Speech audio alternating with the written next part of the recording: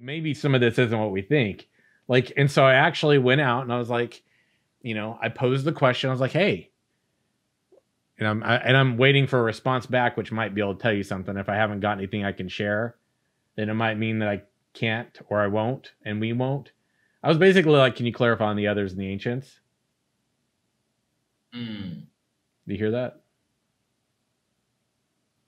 Yeah, I mean, no answer. Yeah, exactly what my response is. So I tried, friends. I tried. Yeah.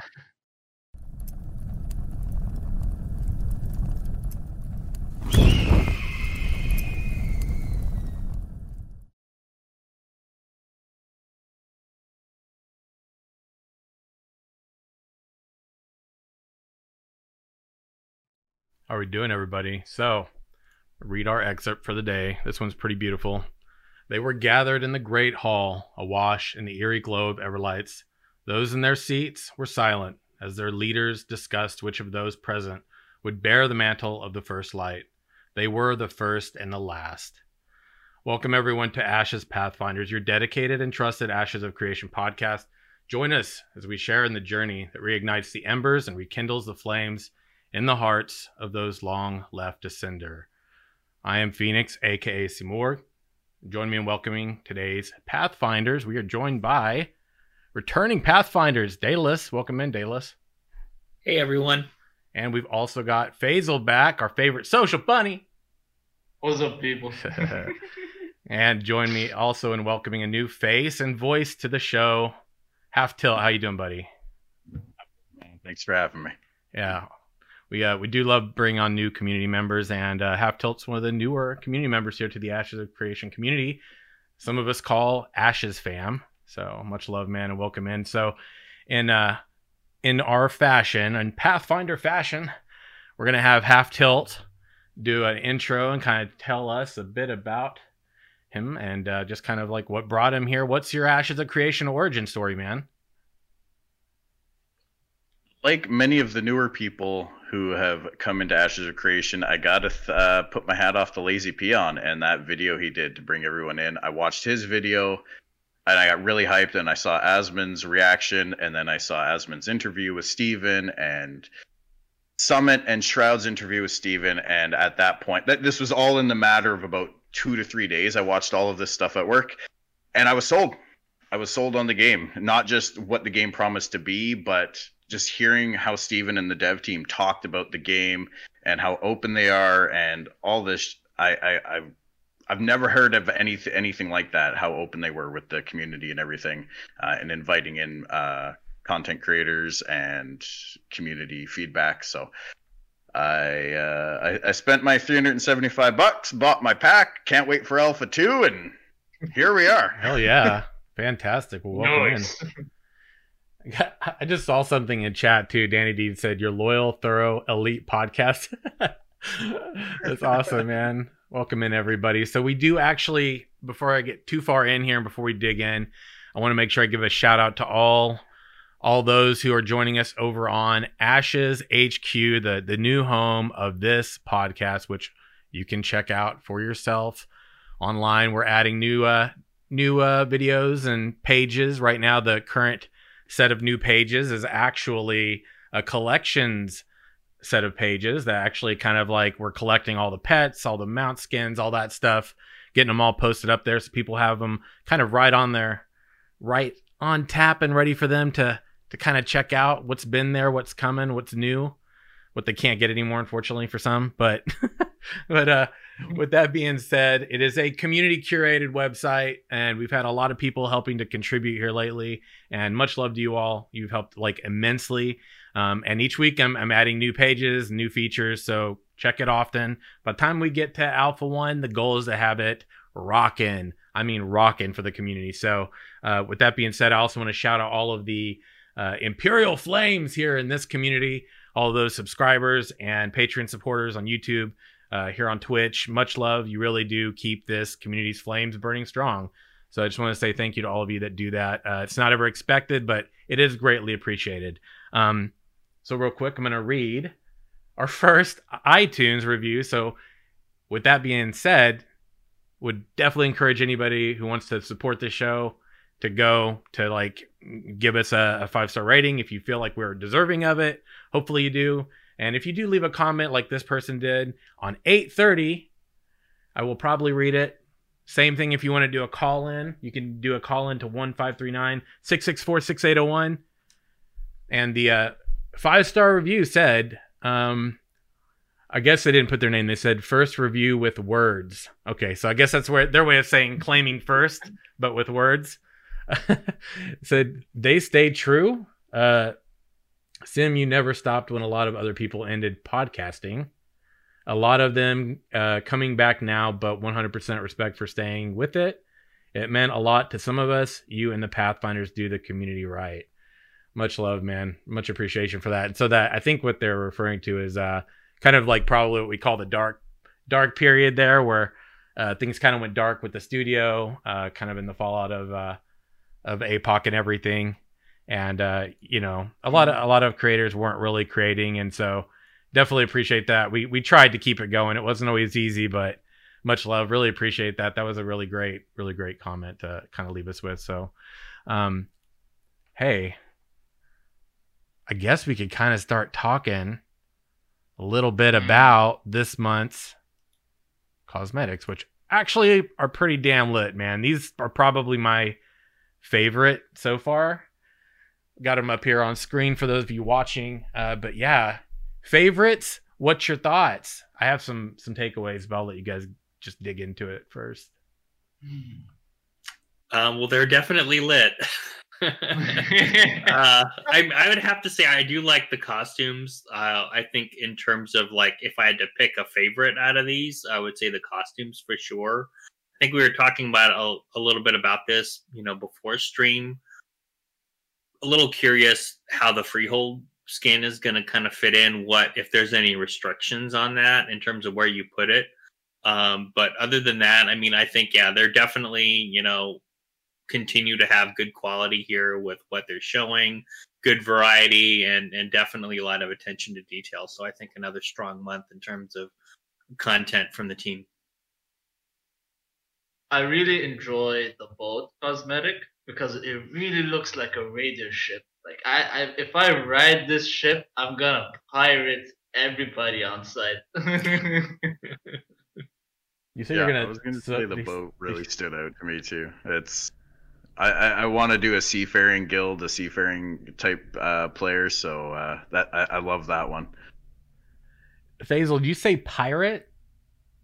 Yes. You said pirate everybody. Yes. That doesn't seem like a very bunny thing to do, honestly. I mean, you get to know them first, then you steal other things. This is how it works. What? Bunnies do tend to have, little, nasty teeth, right? Little evil teeth. Yeah. Not a bunny, a jackrabbit now. Jackrabbit. Yeah. Jack your goods. Yeah, no, that's what I was about to say. A card or a ship jackrabbit. Faisal's a bad bunny. Man, dude. Honestly, this set, yeah. I was gonna lead with what do you all think? What does the fox say? But I didn't. I mean, I kind of did, but not really. Dude, these are really badass. Honestly, I ended up taking the mage kind of robe outfit, and I ended up using that over on Ashes HQ for the because I've been using like the concept art for the skins and things like that for some of the assets on the website currently.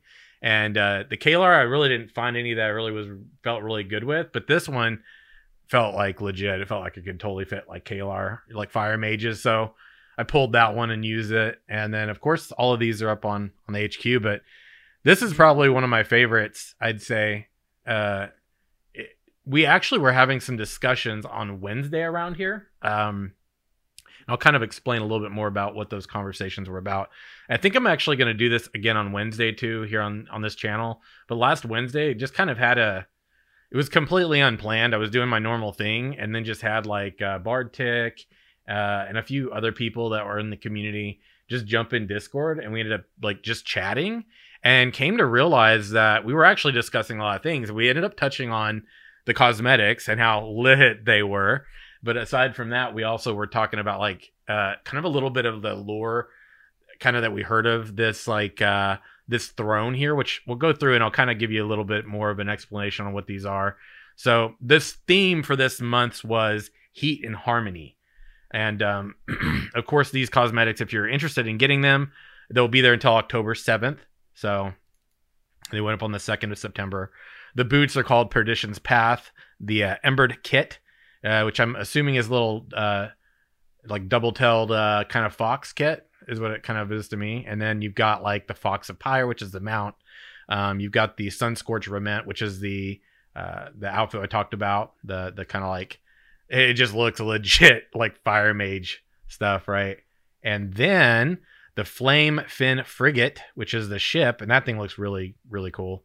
And then the Blazing Gate. Now, the Blazing Gate was interesting, specifically because it mentions, and I'm going to read through this excerpt real quick. We know this could be flavor text. I know. Right? But sometimes I read through these flavor text bits, and I'm like, you kind of can't help but wonder. So I'm just going to kind of read on this. Is one of the ones we talked about. So the description for it is: here atop the scathing mountain do earth and fire meet, creating a gate from which the inferno itself manifests. Few phenomena can match the unshakable fury of the earth, sweeping away all things in a wave of ash and fire. Yet from the terrible display, life arises anew. In equal measure, the flame gives as much as it takes. One need only look to the brilliant star that greets each morning to see this truth. So the whole thing of rebirth. Now, this was interesting because we had some discussion and speculation around things like, well, could this somehow tie into some element of the Dunes and Keldorf lore? And then it kind of like we strayed off and started talking about that flame tree, the very one you all can see right here on this video in the background that we started seeing an animated version of from back during APOC. It was on the website back then, yeah. And that tree, we had some like ideas like, well, we've wondered what that tree is. And some people have been bringing up like, yo, what if that's the goddess of creation, the Phoenix avatar that is actually, either that's like something to do with its death or rebirth or something, because there's like a mound underneath it and all the concept art. And the tree, we've seen a lot. We've seen that someone actually mentioned something very interesting that kind of made me go, woo.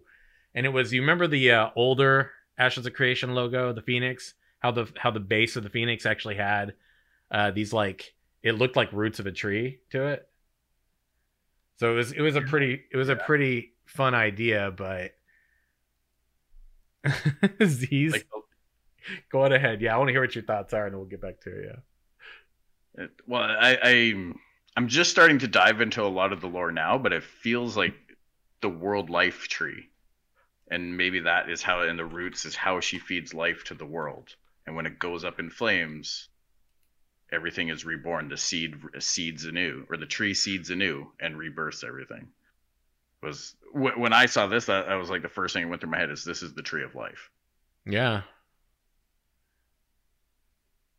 I mean, it has like the dropping or the dripping, kind of almost like lava or like fire kind of thing going on. And I mean, if it's like it's seeding new life or something like that, I mean, you can see it like just dripping in. And even in one of the concept pieces, I'll see if I can find it in a second. But I was looking through what Faisal, what Social Bunny, what are you laughing about? I just had a thought. What if like they did it as a cult thing, like to rebirth them, like, hey, we came to this tree, blood to the tree god. They just threw fire at the tree, and it's supposed to be the life and creation of the world. Maybe it's just a sacrificial lamb. You don't know. Ooh, and Psychophobic actually said some trees need a forest fire to crack seeds so they can germinate IRL. That's true. Very That's interesting true, yeah. point. Nice. Lore Seeker Cash says the tree experiences life and death, but the roots remain and bring it to life again. Interesting, right? It's a pretty interesting idea. And we were all having this discussion on Wednesday.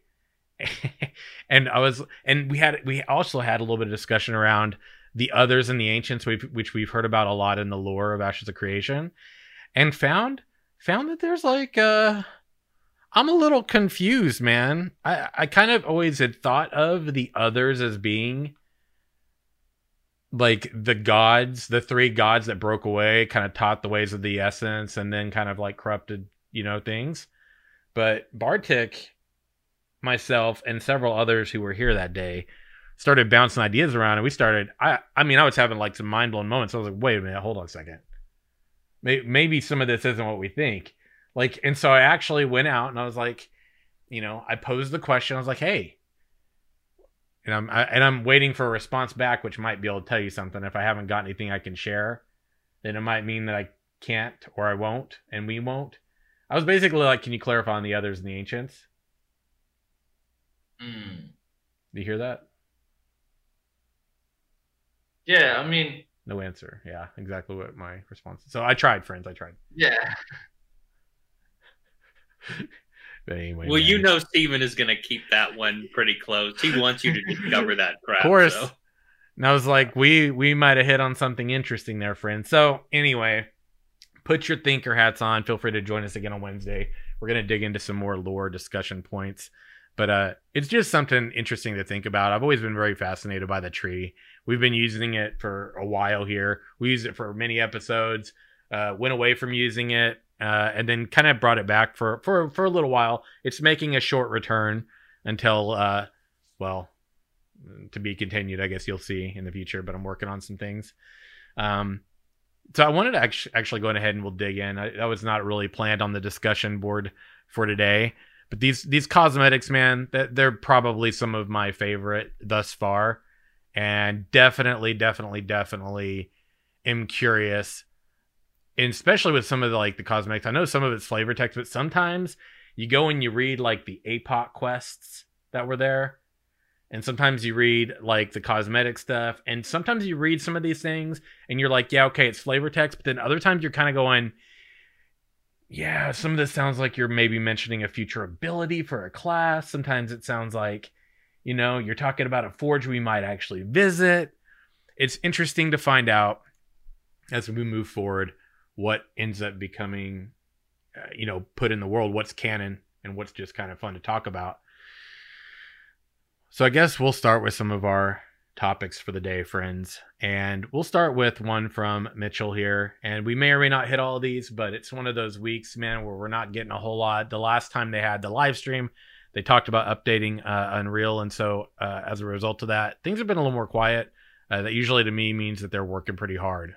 So with that being said, that gives us plenty of time to, theory craft, speculate, have some fun discussions around all kinds of stuff and things. And what better place to start with bringing some of the community's topics onto the show, because I love doing that. It's a community-based show, isn't it? So Mitchell said he was talking about for claiming the castles. Now, we had talked about that last time on the show.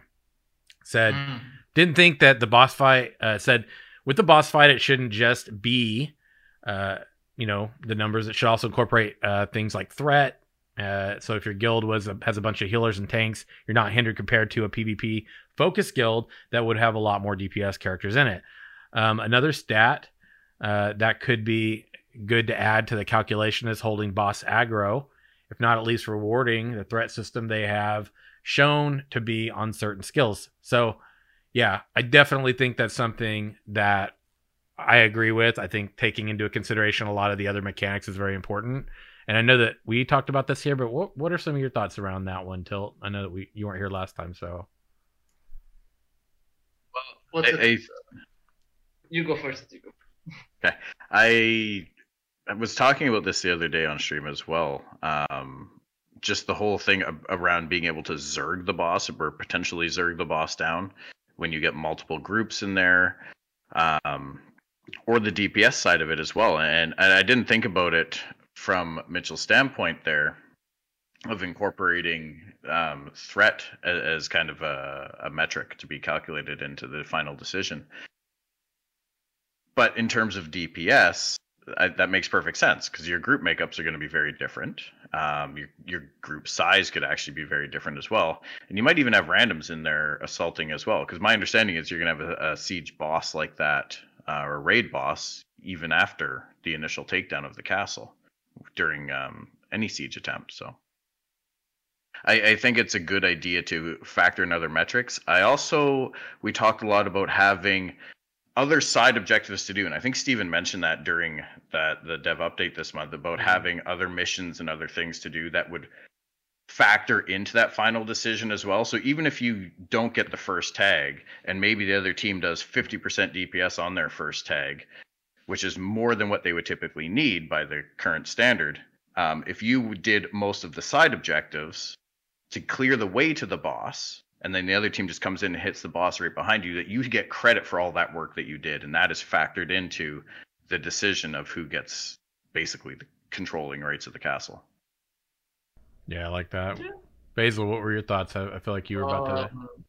Like, I didn't really understand how tank aggro can be calculated, because like if you think about it, if a PvP standpoint ever happened while the boss fight is happening, like you won't have most of your tanks even aggroing the boss. Like they would be basically trying to defend their healers and fighters the most part, either by aggroing the boss or aggroing players.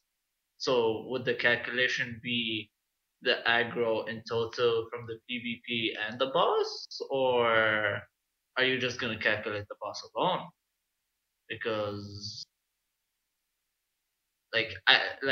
if that fight is concluded and the enemy team wins and the aggro is more, they would technically win at the end of the day. So I don't know. Like it's kind of it's hard to calculate. That would be really, really hard to program, especially on the healer standpoint. Yes. Right. Because healers are healing just general damage, and is that damage caused by PvP? Is it caused by the boss? You don't know. Mm-hmm. You know, threat applied to another character shouldn't necessarily count as threat applied to the boss from a tank or DPS standpoint, but raid healing is going to throw that number just out the window.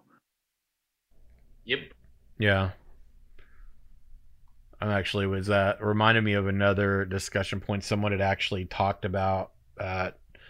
It's not really on the list of things to kind of chat about today, but it might be worth bringing up is, when you're talking about the open world PvP element to this game, one thing someone I remember not too long ago had brought up was like, hey, Sim, what do you think in terms of whenever people are out in the world and like you have somebody who's healing and you have like those heals, like, for example, like the template, for example, where you like place like a radius on the ground, similar to like a hail of arrows or something, but you place this template on the ground and then healing happens in that place, or it could happen all around you, and then maybe that heals like a friendly, but that friendly is tagged for PvP, right? Like maybe they're running around and they've been engaging in PvP. Like how much of that do we, what specific types of heals should contribute to flagging the person who's a healer?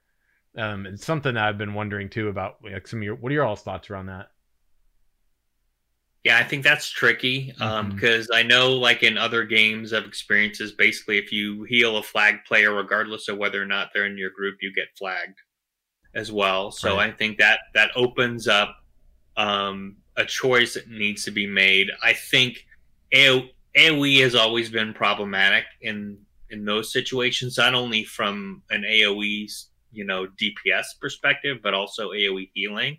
So I'd be interested to see how they handle that. Is if if that heal doesn't hit somebody unless they're flagging themselves, or sorry, the healer has to flag themselves in order to heal flag players as a choice versus it just automatically happening. Yeah. I'm interested to see what the dev team's take is on that. I don't know what would make more sense. Because sometimes I don't want to get involved in PvP, but I still want to heal my party. Yeah. There's got to be, I think it'll be a little, it'll be difficult for them not to necessarily make that a choice. And if somebody is trying to heal a flag player or doesn't want to heal a flag player and they throw an AoE out there, I just think they don't get credit for healing that player. I don't know, because like if you think of like a group versus group battle, like you don't just throw an AoE heal out of the blue. Like Right. there's a conscious decision that's being made for you to heal your party. It's either PvE or PvP. So once Mhm. that group engages, if both scenario happens like in a castle siege, he knows that he's gonna be flagged one way or another. But is it going to be the normal flagging system or is it going to be different? Because technically everybody inside the castle is already flagged. Or like when you attack a caravan, True. or actually those are the two options so far. Yeah, I mean the caravan makes sense, right? Because you're already making a choice up front to either attack or defend. So I think that should be definitely an auto flag. And then a castle siege situation, I think that maybe where the discussion is going is more along the lines of before another player guild takes over that castle, you're fighting NPCs. You know, should the mechanics work differently there?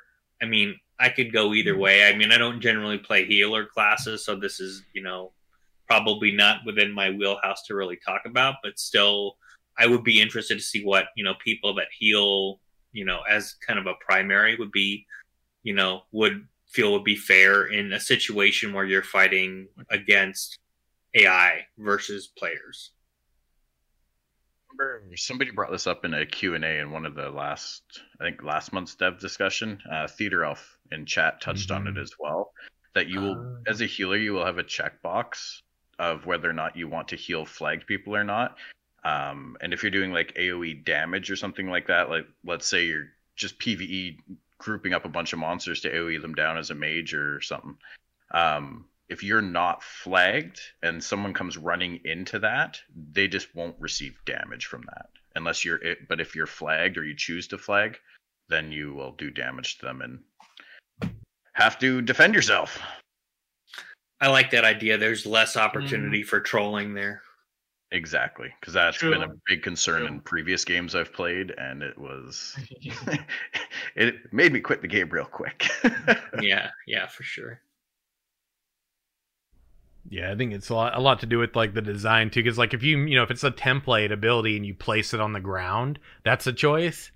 But then you have like skills, for example, like one skill in the Elder Scrolls Online, for example, that would have would work horribly in open world PvP, would be like the breath of, what's it called, Breath of Life or something like that. It has two morphs or whatever, but essentially like the heal is like it'll heal you can do it a couple ways, but one example is like it'll heal yourself and another closest ally. So like you're just gonna like, you don't choose any part of that. It just, it's kind of like it's framed similarly to like a burst heal, but it also hits like another person too. So but yeah, I agree with you guys. Like I think that if when it comes down to is if it's a template sort of thing, or you've got to actually like target someone, whether that be through action or tab target, then that's a choice. I think if it's a choice, it should count.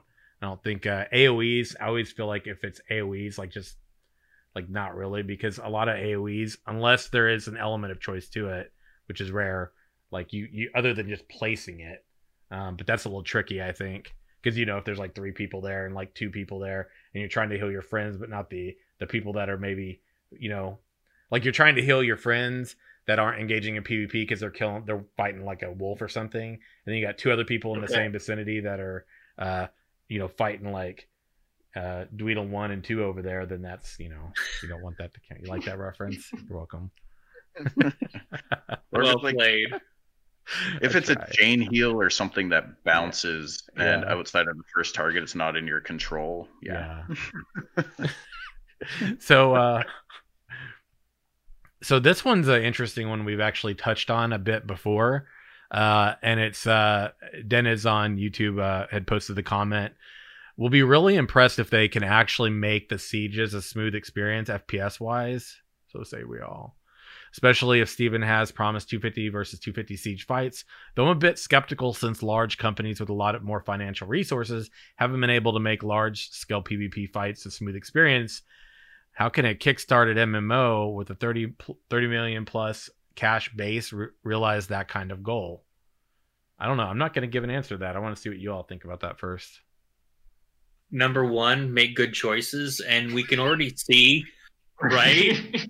We can already see what they've done with that. I mean, granted, it was, pretty taxing to the community that, really wanted the game out ASAP. Mhm. But Steven and the team made a decision, shortly after kind of the APOC situation that their back end couldn't handle what they really wanted to do, and they scrapped it and started over. Now, hopefully, right, they don't have another one of those situations where they have to make that decision.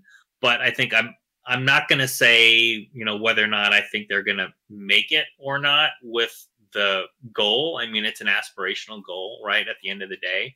But I think their thought process is they want a strong foundation. And a lot of the AAA companies I've seen are more about getting to a release date than necessarily getting to a stable quality state. They continue to build on what we talked about in other podcasts, right? Build on, a foundation that isn't exactly, solid in some respects. And they just continue to compound that, and going back and doing anything means they need to do kind of a total break it apart and start over. So I would say, I think there's more potential. I lean less on the skeptical side on this versus a large company, because I know Steven's very focused, and he doesn't necessarily have a publisher breathing down his neck to say, get this out the door. I mean, ultimately, he wants to get it out the door, but he wants to get it in a good quality state. So, I expect that they're going to do their darndest to make sure they can maintain that 250 versus 250 siege. I think that would be fantastic if they do it. And I don't see them cutting corners to just make a release date and not do something that they're proud of. I also very much get the impression that this isn't something that they would openly talk about if they didn't truly believe that they could achieve it. And, it's not just about how much money you throw at it, but like you said, make good decisions, work smarter, not harder.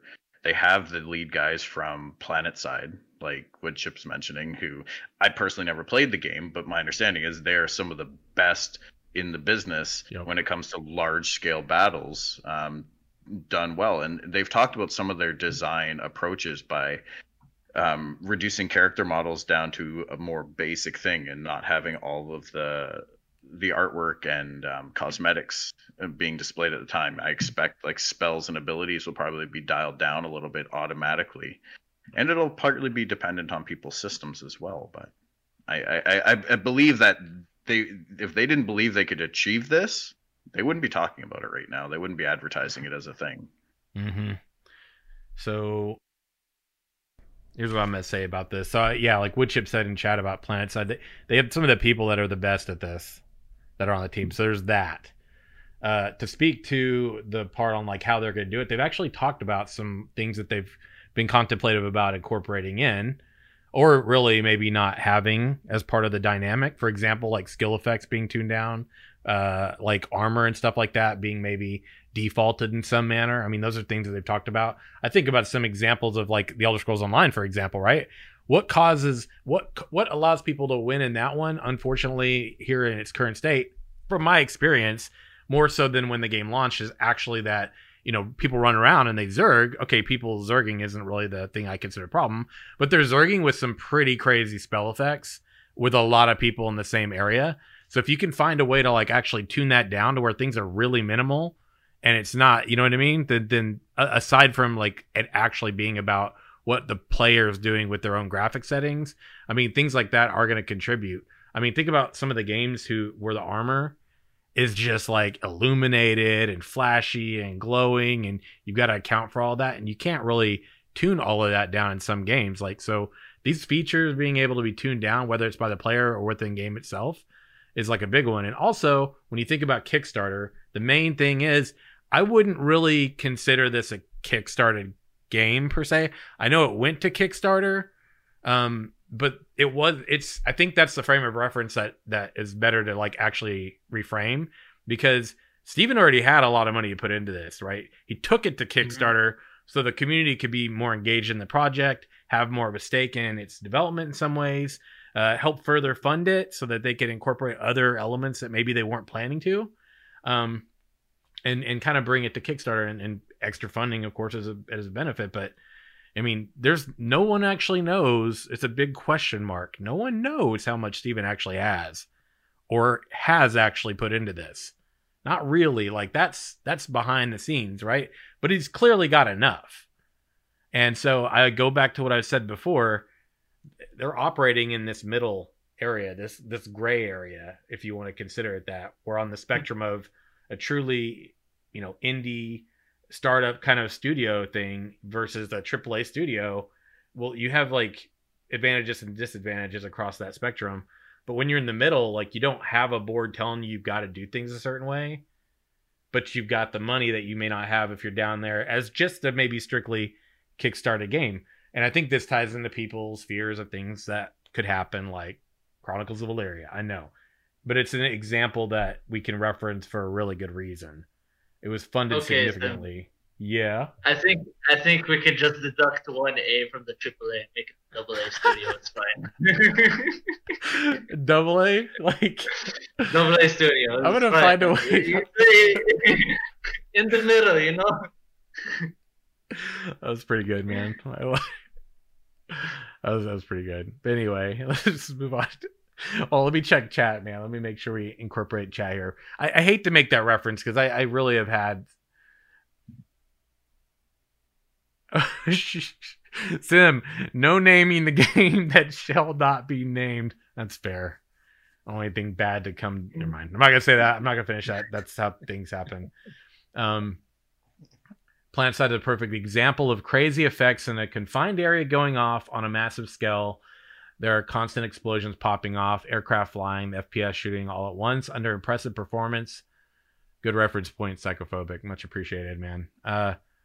But yeah, let's move on to another question here. And this one's kind of to expand.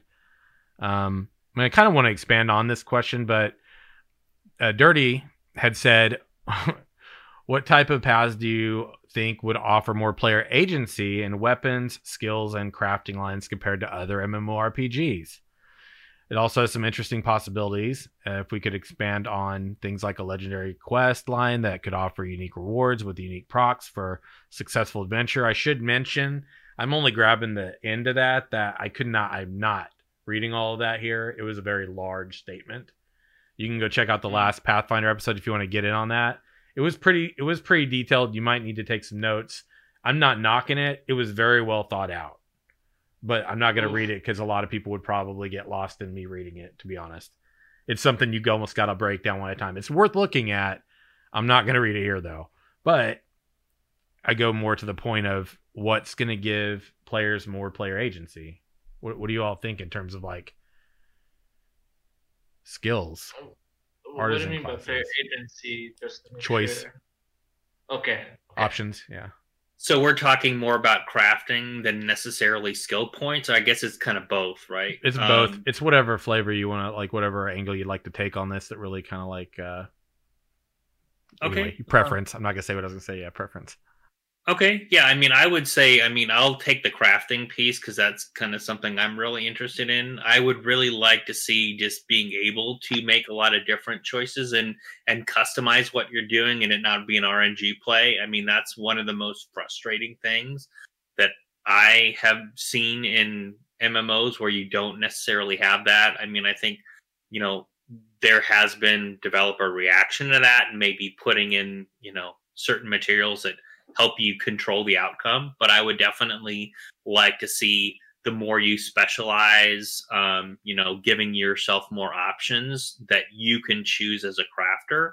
As far as like weapons and skills, I think they've already done a good job at least saying, hey, here's our starting point in the skill tree is you've got passives, you've got active skills, and then you've got a weapon tree, right? So if you really want to invest more points as a player into a weapon tree, you have that choice. Now, what those choices are, that's kind of yet to be seen, but I think it is a good testament to their continued vision around player agency and giving choice. So that's where I would say in my opinion, that would be the right path, is giving players meaningful choices in those three areas.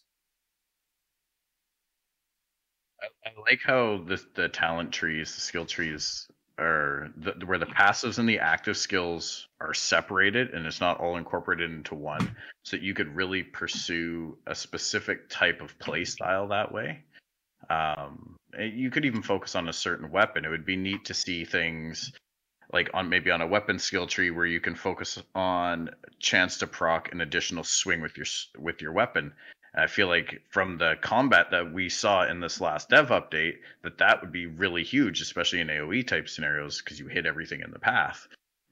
Chance to proc bleeds and other things like that. Leave the critical effect to something different, but yeah, I like where that's going. I want to read these comments from chat too before we kind of forget them there. I thought this was a really good one that Troll had said too, kind of in reference to that. Troll told us here in chat, there's such a clear path for the direction they're going in for Ashes. Game, for example, like New World didn't seem to have determining leadership, making strong decisions.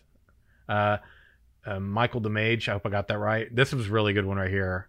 Player choice is about being able to approach the MMO world in different ways. Crafters, merchants, soldiers, politics, etc. Choose how you approach the world. And before that, had said, where is it?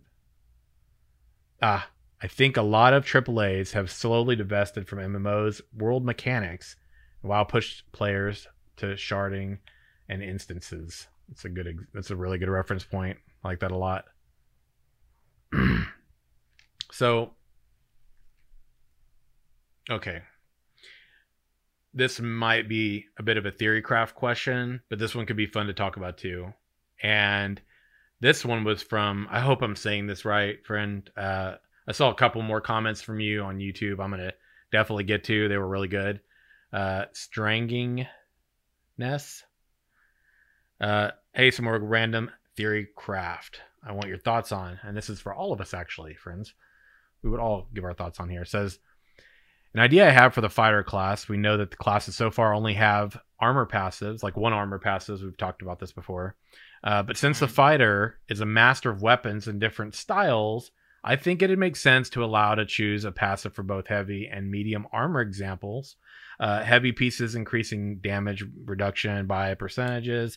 Medium increasing damage by 1%. So it's basically for medium, it was like 0.5. For heavy, it's like 1. And then secondly, I feel like light armor wouldn't feel right and wouldn't make sense, even with an arcane subclass, because you're a fighter at once. So I don't know if I'd really say on this particular point, from my perspective, I would really care to have like changing those, like specifically like the numbers. I think they're already well outlined. I think I'd be more interested in when they get further in development to see along the way if I'm wearing, let's say, as an example, this isn't canon or anything like that, but for example, let's say 5 pieces of gear is all we can have. It's not, but let's say it is. So let's say that you got the max bonus at 5 pieces, but along the way you didn't, get that extra. We'll like look at it like set bonuses, for example. You see that a lot in games. Like you get certain stats along the way, but when you get to the last one, if you have the last piece, you get something just a little bit. You get an additional perk. I was gonna say something extra perky, but you get that extra perk you only get if you have the 5 pieces on. Yeah. The Elder Scrolls Online does this with different gear types. Anybody can wear anything, and in Ashes you could wear anything, right? It's going to be interesting to see what that we get aside from the passives that you get for certain classes. It's going to be interesting to see what the bonuses are along the way. Before I feel like I could really answer that. I don't know that I would say taking the option to wear light away would really make sense if part of the game's focal point is that you can do any weapon or any of that. Now some are going to be more ideal, obviously, but when I look at with the idea of like maybe medium or heavy being more beneficial, I mean that would be cool. I just don't know how much more to say about it until we actually have more on that. What do you all think? I mean, the way that you could look at it is basically like you're looking at light armor like cloth, for example. That could like increase your stealth maybe capabilities, or what's it called? Like dodge. Dodge or evasion. Yeah, dodge. Yeah, or evasion. That's pretty much how you would look at it. Medium armor would be in between of heavy, and heavy is going to be like the most block chance that you can get from arrow shots to melee weapons. But it's gonna be a really big target to magic damage because they're immobile usually, or they have low mobility, and leather armor is just a mix of both light and heavy. Yeah, I mean, I think it would be pretty cool to kind of have, like you were saying, like set bonuses for, you know, different, I would say, classes of gear. I mean, I would definitely agree with you, Faisal, that, you know, light armor could have more like, you know, agility benefits in the sense like, you know, Yeah, dodge, of course. evasion, etc. I do like the idea, you know, and I'm expecting them to expand upon this and as more testing happens. But they're always talking about risk and reward and having trade-offs. So I would like to see, Yeah. you know, in addition to there being bonuses, right, there also being drawbacks. So maybe you're, you know, in heavy armor, you are more protected, but your movement speed is slower, right? Or your attack speed is slower. And vice versa, right? In light armor, you might be very agile and you might have a movement speed bonus, but you're going to take maybe X% more damage, right? If you do get hit. So yeah, I like the idea of just, you know, giving people options, and I agree with you, Sim. You know, you shouldn't count any choice out. Granted, they did mention some choices will be more ideal, but I hope they, I don't want to say rethink that, but I hope they, you know, evolve that into more there being trade-offs. So you can maybe stack certain bonuses, but also you're going to have some counterbalance with something that might be a negative effect. And I don't want to say like, but you know, maybe there's a little bit of a drawback there, but if it all really depends on your play style and what you want to do. So if you want to be a class that's much more mobile, but maybe glass cannony, then you're going to build something that way. And you might, you know, get a lot of bursts, but if, you know, somebody hones in on you, you're down. So I would like having those types of choices.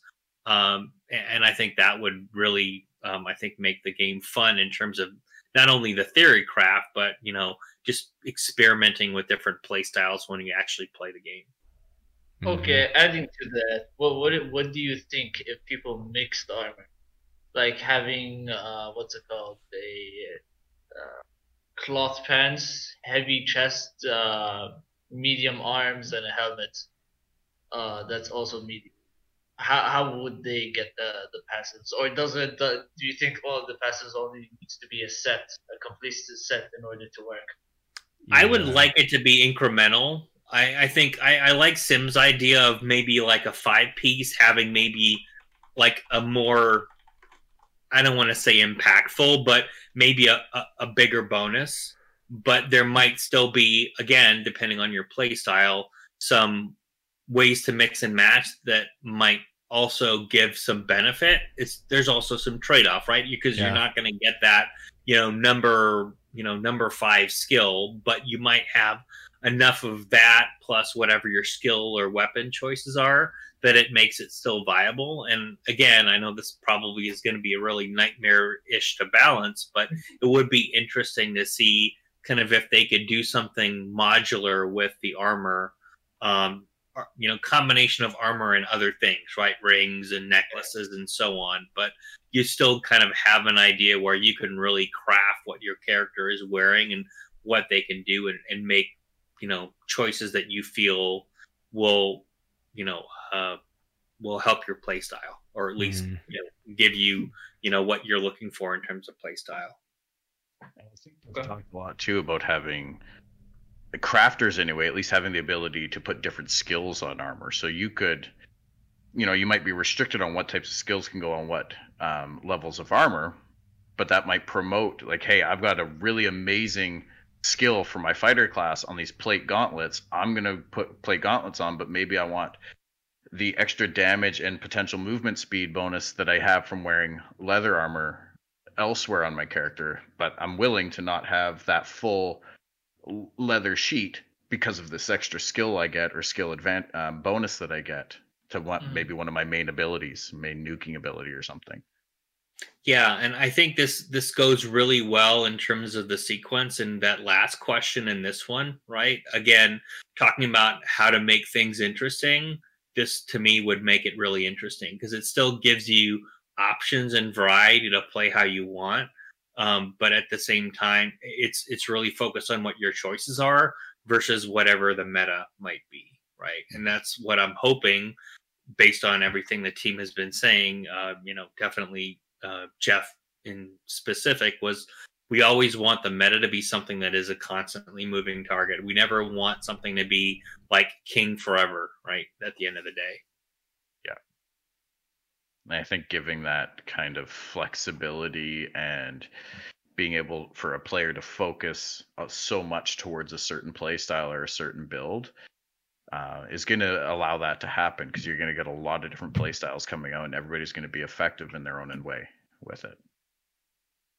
So I want to actually pull from Michael Mage there too. Was actually talking about, I'm going to make sure I get this. Yeah. So with the 2 subclass selection, there may be a ton of different ways to approach it. So even showing off the skill modifiers really show that any 2 people with the same class may not even seem to have the same class, right? And so we take and expand upon that, kind of look at Tilt, what he's talking about with being able to assign. See, and with the crafting situation is something I'm curious about, because when they're talking about the being able to essentially assign different types of skills or abilities to, and stats on armor, like, is it giving us skills? Is it modifying a skill, which then kind of gives us a new skill? Is it some additional and this is where I go to things like augmentation, which is why I'm tying into both what Tilt and Michael and Chatter are saying, and that's essentially looking at how's the augmentation system going to work, right? Because we've only got this very basic idea right now off of some what I'm going to say are crude examples, not bad, just crude in comparison to what the polished version will be in the future when the game launches.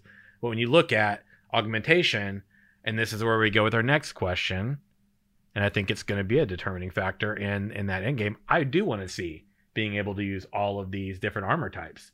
Sure, I might. What would make theory crafting very interesting to me is if these risk reward choices, because you've talked about before. I remember somebody one time was like, "Could I get one shot?" And they were like, "Yes." And there people are like, "Oh no, you shouldn't be able to get one shot."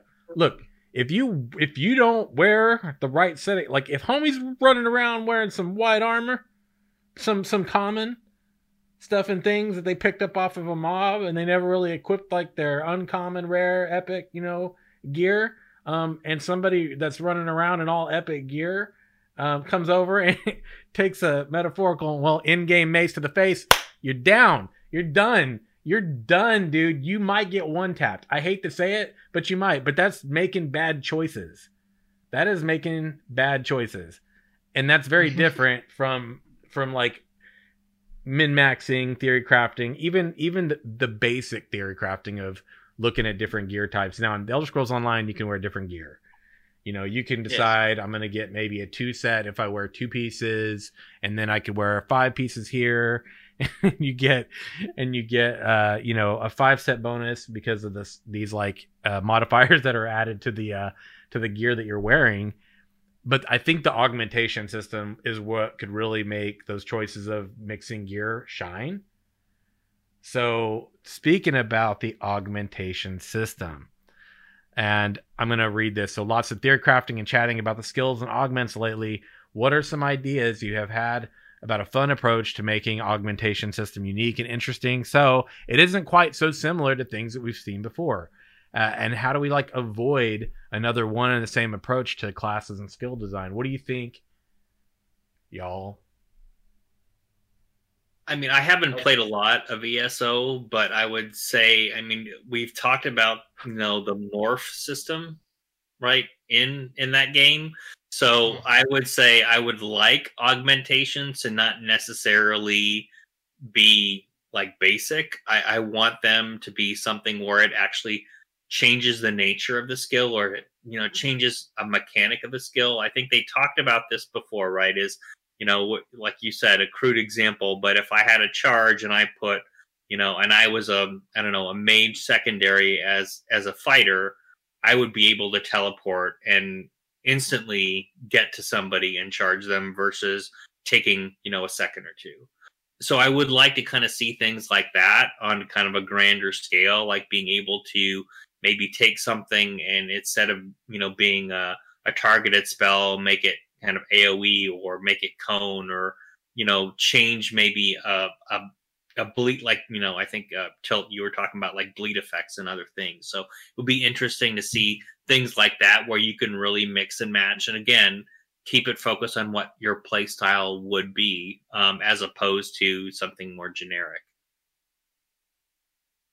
Yeah, I like to keep them in a realm of where they seem to make sense.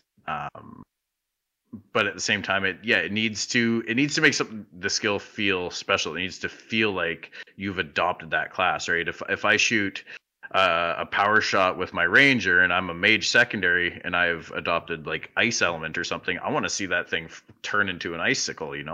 I want it to be chilled and slow and not be able to get to me in time while I just kind of work my way down it. It'll be neat to see with how many different things you can apply that way, especially with mage being multi-element. Do you pick one element or can you have multiple elements across different skills?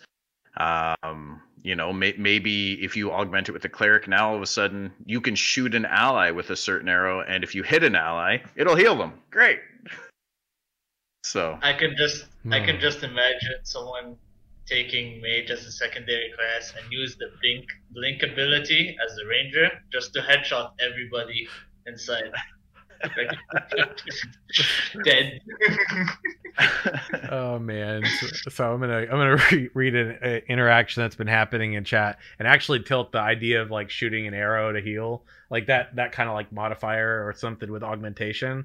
Actually, something I've chat about with people when I think we did our theory crafting kind of skill discussion over the ranger, which it would be really cool. I'd love to see stuff like that. I think we were talking about like soul bow at one point too, which would be interesting to see how that played out. But Psychophobic, a guilty of mine, said, I might disagree with that being a bad choice. I see it in terms of risk versus reward. If I want to be a glass cannon, it would be a hit and run type of build. It's an Alpha Strike gameplay style. And I said, glass cannon is different from going full Dweedle though.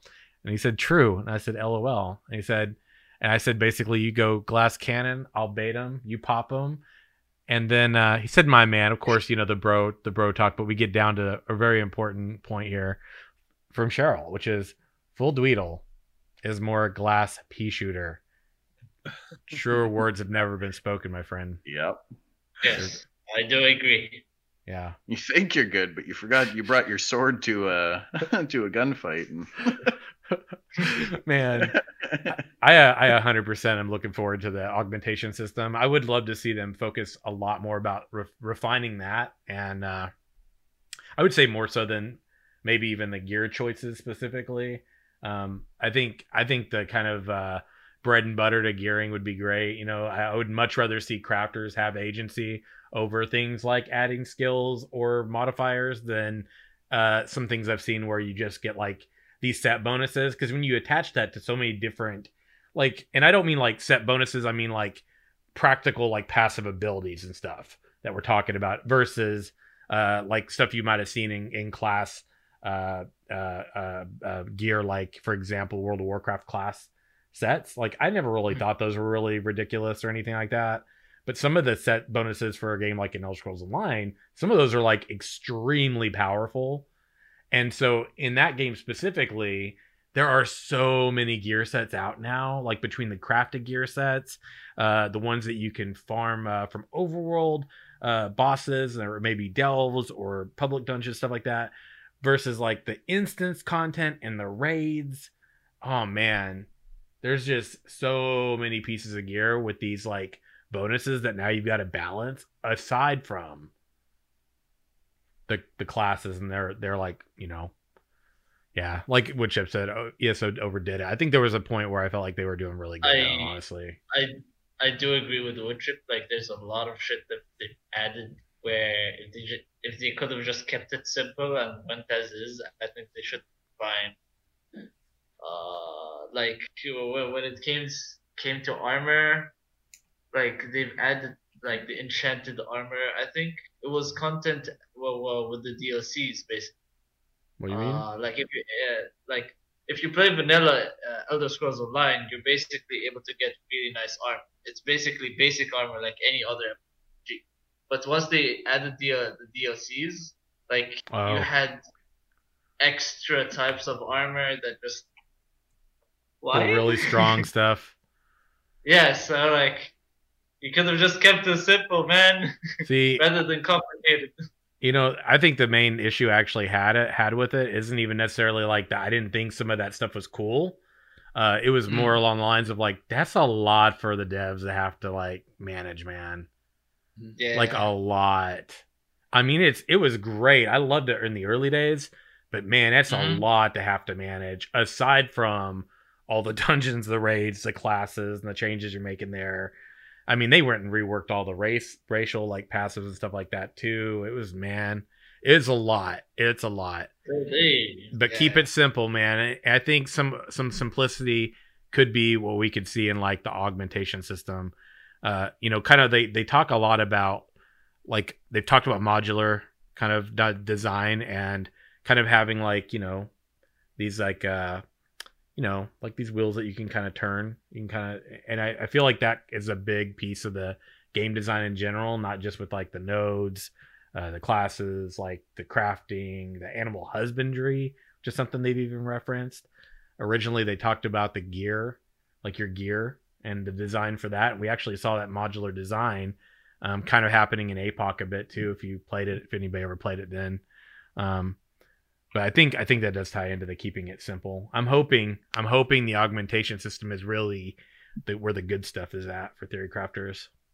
Yeah, I agree. I think a really good approach to it, for my thought anyway, is that your build should be, you should be able to choose the skills and augments that you want to accentuate those skills to come up with a build, and then you find the gear that supports that, rather than you get all the gear. And because sets can be very meta driving, I've played a lot of Diablo 3 and they're very concerning in that way.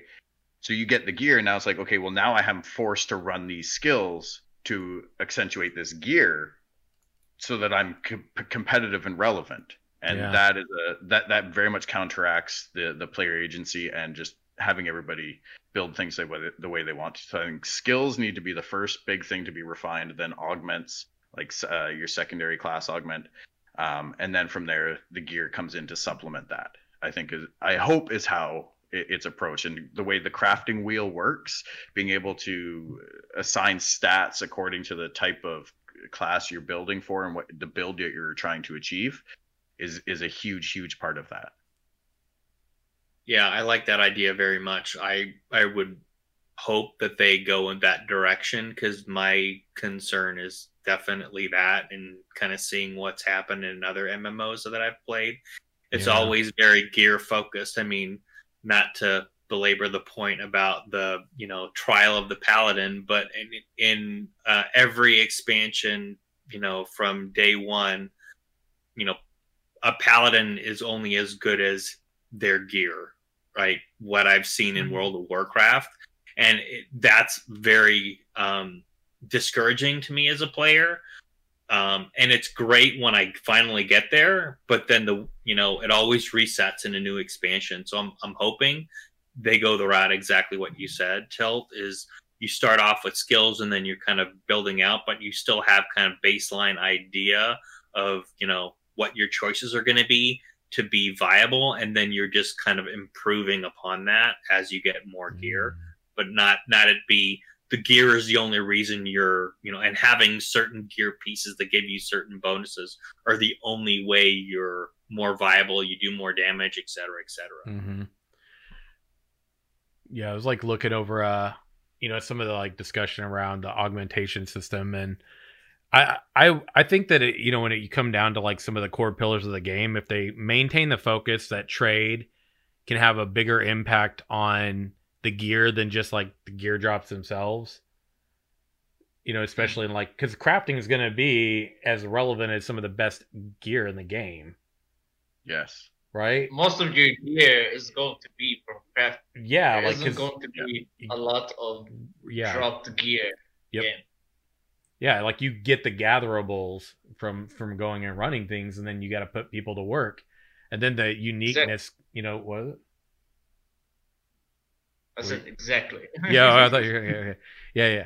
So, but that ties into the pillar of like the financial piece, right? Of like caravans and trade, you know, between people and within their nodes and metropolises and all of that. I mean, we even tie that into like the economic position of like the NPC caravans that we talked about last time that bring the money, and that, you know, so now you're like really talking about all these elements in the game where the risk versus reward factor. I mean, it even translates beyond like the nodes and the interaction between people, and you tie that into the crafting itself that we talked about like a while back, which was the you know, you could only go so far. You could like break stuff like when you're when you're working on gear. So yeah, I would love to see that actually tie in, not so much to like repairing or whatever gear, but more into like maybe that tuning gear.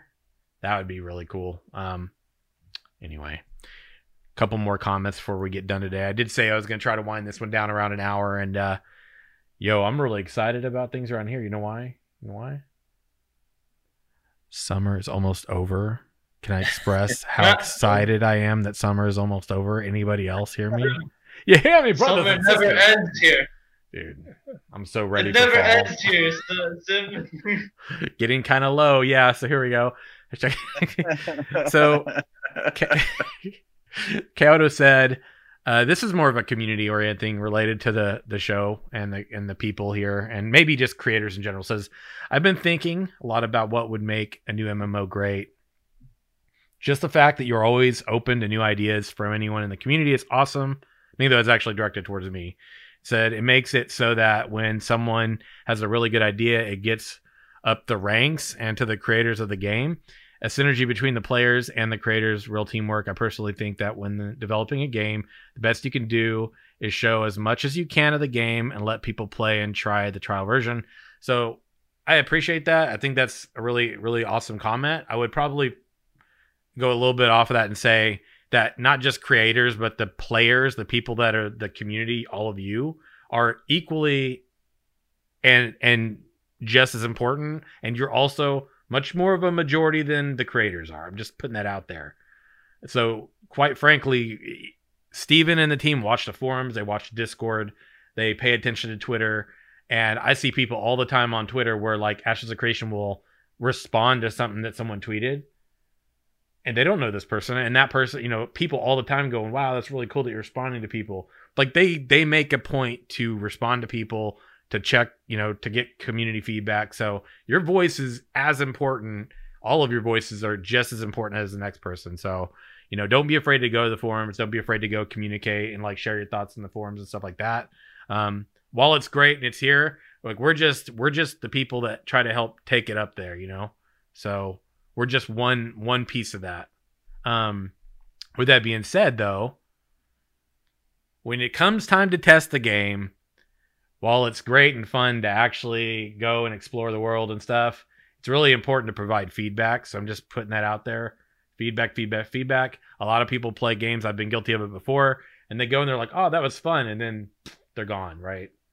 They don't go to the forums. They don't submit. Here were some bugs I had. You know, here are some things that I want to share from my experience. Like that is super important to the game's development. Mm-hmm. But a counterpoint to that statement that I'm going to kind of pull from here is when we're talking about sharing and showcasing, maybe not a direct counterpoint, but it does come from Woodchip here. And it's more of a question. Do you think Steven is giving too much info to other developers or studios who might be giving ideas to competitors to take advantage of? I'm going to let you all kind of answer on that one before I say anything.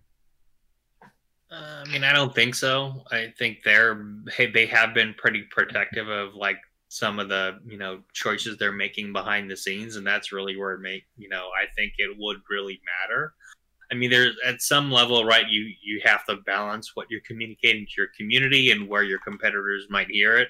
But I don't think in general he's giving that much information, you know, especially about like some of the things that I think he keeps saying, and the team keeps saying, you know, we're showing you just a slice of what we're doing. There's a lot of other things we're working on that, you know, we don't want to share because we want them to not only be surprises to the community, right? But it's also things that I think would make the game even more unique. So I'm going to say no, I don't think Steven and the team are sharing too much info. I think they're sharing enough at the moment. I would like them to share more, but that's just me.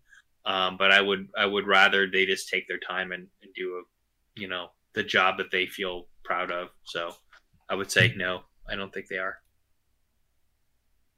I think it's definitely a double-edged sword. You know, I mean, you want to give enough to people to keep hype going, to keep them interested and actively engaged in providing feedback, providing ideas, and constructive criticism to the ideas and thoughts that they've proposed. But yeah, there is, of course, a risk of exposing too much. Now, I don't think they have to that point. I don't think they've gone into high level detail about what it is they're doing and how they're going to execute it. It's like, hey, I need to get this wagon off the ground so it can move easier. I'm going to put something underneath it. And no, they're not showing the wheel, right? So I think from that standpoint, it's okay. And when the game comes out, everybody's going to see what it's all about anyway. And yeah, if it's a success, they're going to try and copy it. Success is always tried to copy. Mimicry is the most sincere form of flattery, right? So I think they're in a good position with all of this right now. I don't think that they've exposed too much to other developers, especially considering how far along they are and the fact that they've got some of the very best in the business doing all of this right now. Just because they're showing it off, somebody else might come and try and make a clone of it. It's going to be a clone. It's not going to be a carbon copy. It's not going to be as good. I do agree with half. In the business world, basically, when Ashes is basically an innovator, right? Once it reaches to a beta stage, that's when you might see other people trying to do the exact same thing because they got all the core mechanics and all the like core ideas. So you might see clones of it, but will it be the same? No, it won't, because most MMOs don't have that original feel of what Ashes is really doing. Like, it's basically how you would compare iPhone to the rest of the world. Well, when they introduced smartphones to people, it blew everybody's mind. Well, when they introduced every other phone, that's when they didn't get as attached to the first thing that happened. So, but is it a dangerous game that they're playing? Of course, because it really depends on the amount of information that they give us. And I think they gave us the appropriate amounts because they did say that they want to be transparent at the same time. So hopefully they give us the right amount of info while being also secretive about their future plans. Man, you know, I think they're doing pretty good so far, but I will say I've actually seen it's really disappointing when I see another studio try to take something and imitate it and showcase it, or you know what I mean, when they're like in development too. It actually puts a really sour taste in my mouth, if I'm gonna be really honest. And here lately, there were a few other games, several other games, and I'm not gonna name anything, really, I'm not, but I'm noticing more and more, I feel like it seems as if people are just trying to be the next big thing instead of just being true to their own vision. Like they have this mission statement, and like I said, I'm not going to name any names, but it's more common than not now. It really is. And if I'm gonna be, call me a fanboy if you want to. Okay, I've been very critical of this game in the past. Anybody who's been around long enough knows that I've been critical, and I've had very constructive criticism. It wasn't always fun to have to do it. I didn't even feel like I had to do it, but I wanted to like actually convey where other people in the community were at the time, and it wasn't positive. So I've communicated that. And I'm there to advocate. I feel like that's my role as a person in the community. Not that I'm entitled, just to advocate. And there's a big difference. And one of the things I see a lot lately, with other games that are in development is having a vision, having a mission statement, and then they step away from it.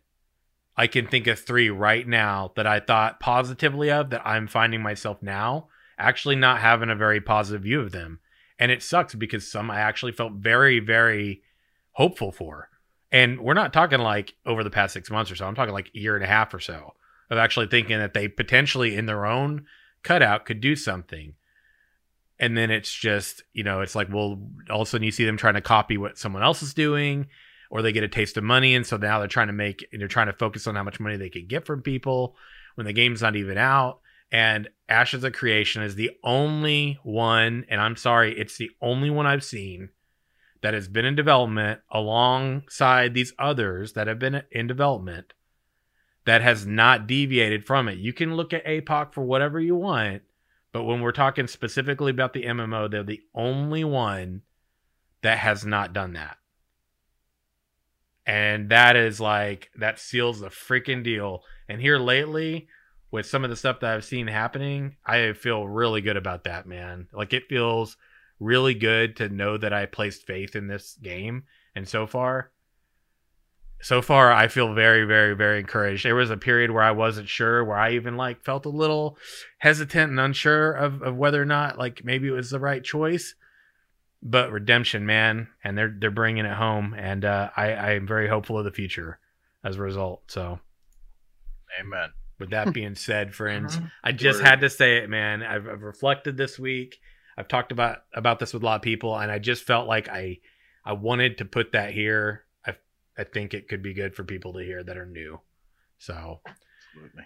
Yeah. With that being said, friends, we are about that. We're getting there because Faisal, you see, getting kind of low. He just dipped even lower. It's getting to that time. Friends, much love to all of you that have joined us week after week. This is our 90th episode, and it's been called If You Build It. And Intrepid has been building it, and more people are coming to the community. So if you're new here in the community, I encourage you to contribute, whether it's here, like all of you in chat, who it's been a pleasure to do this show with for 90 episodes, and the community's growing. And I encourage you to bring your comments to the show. Go contribute on the VOD if you don't make it.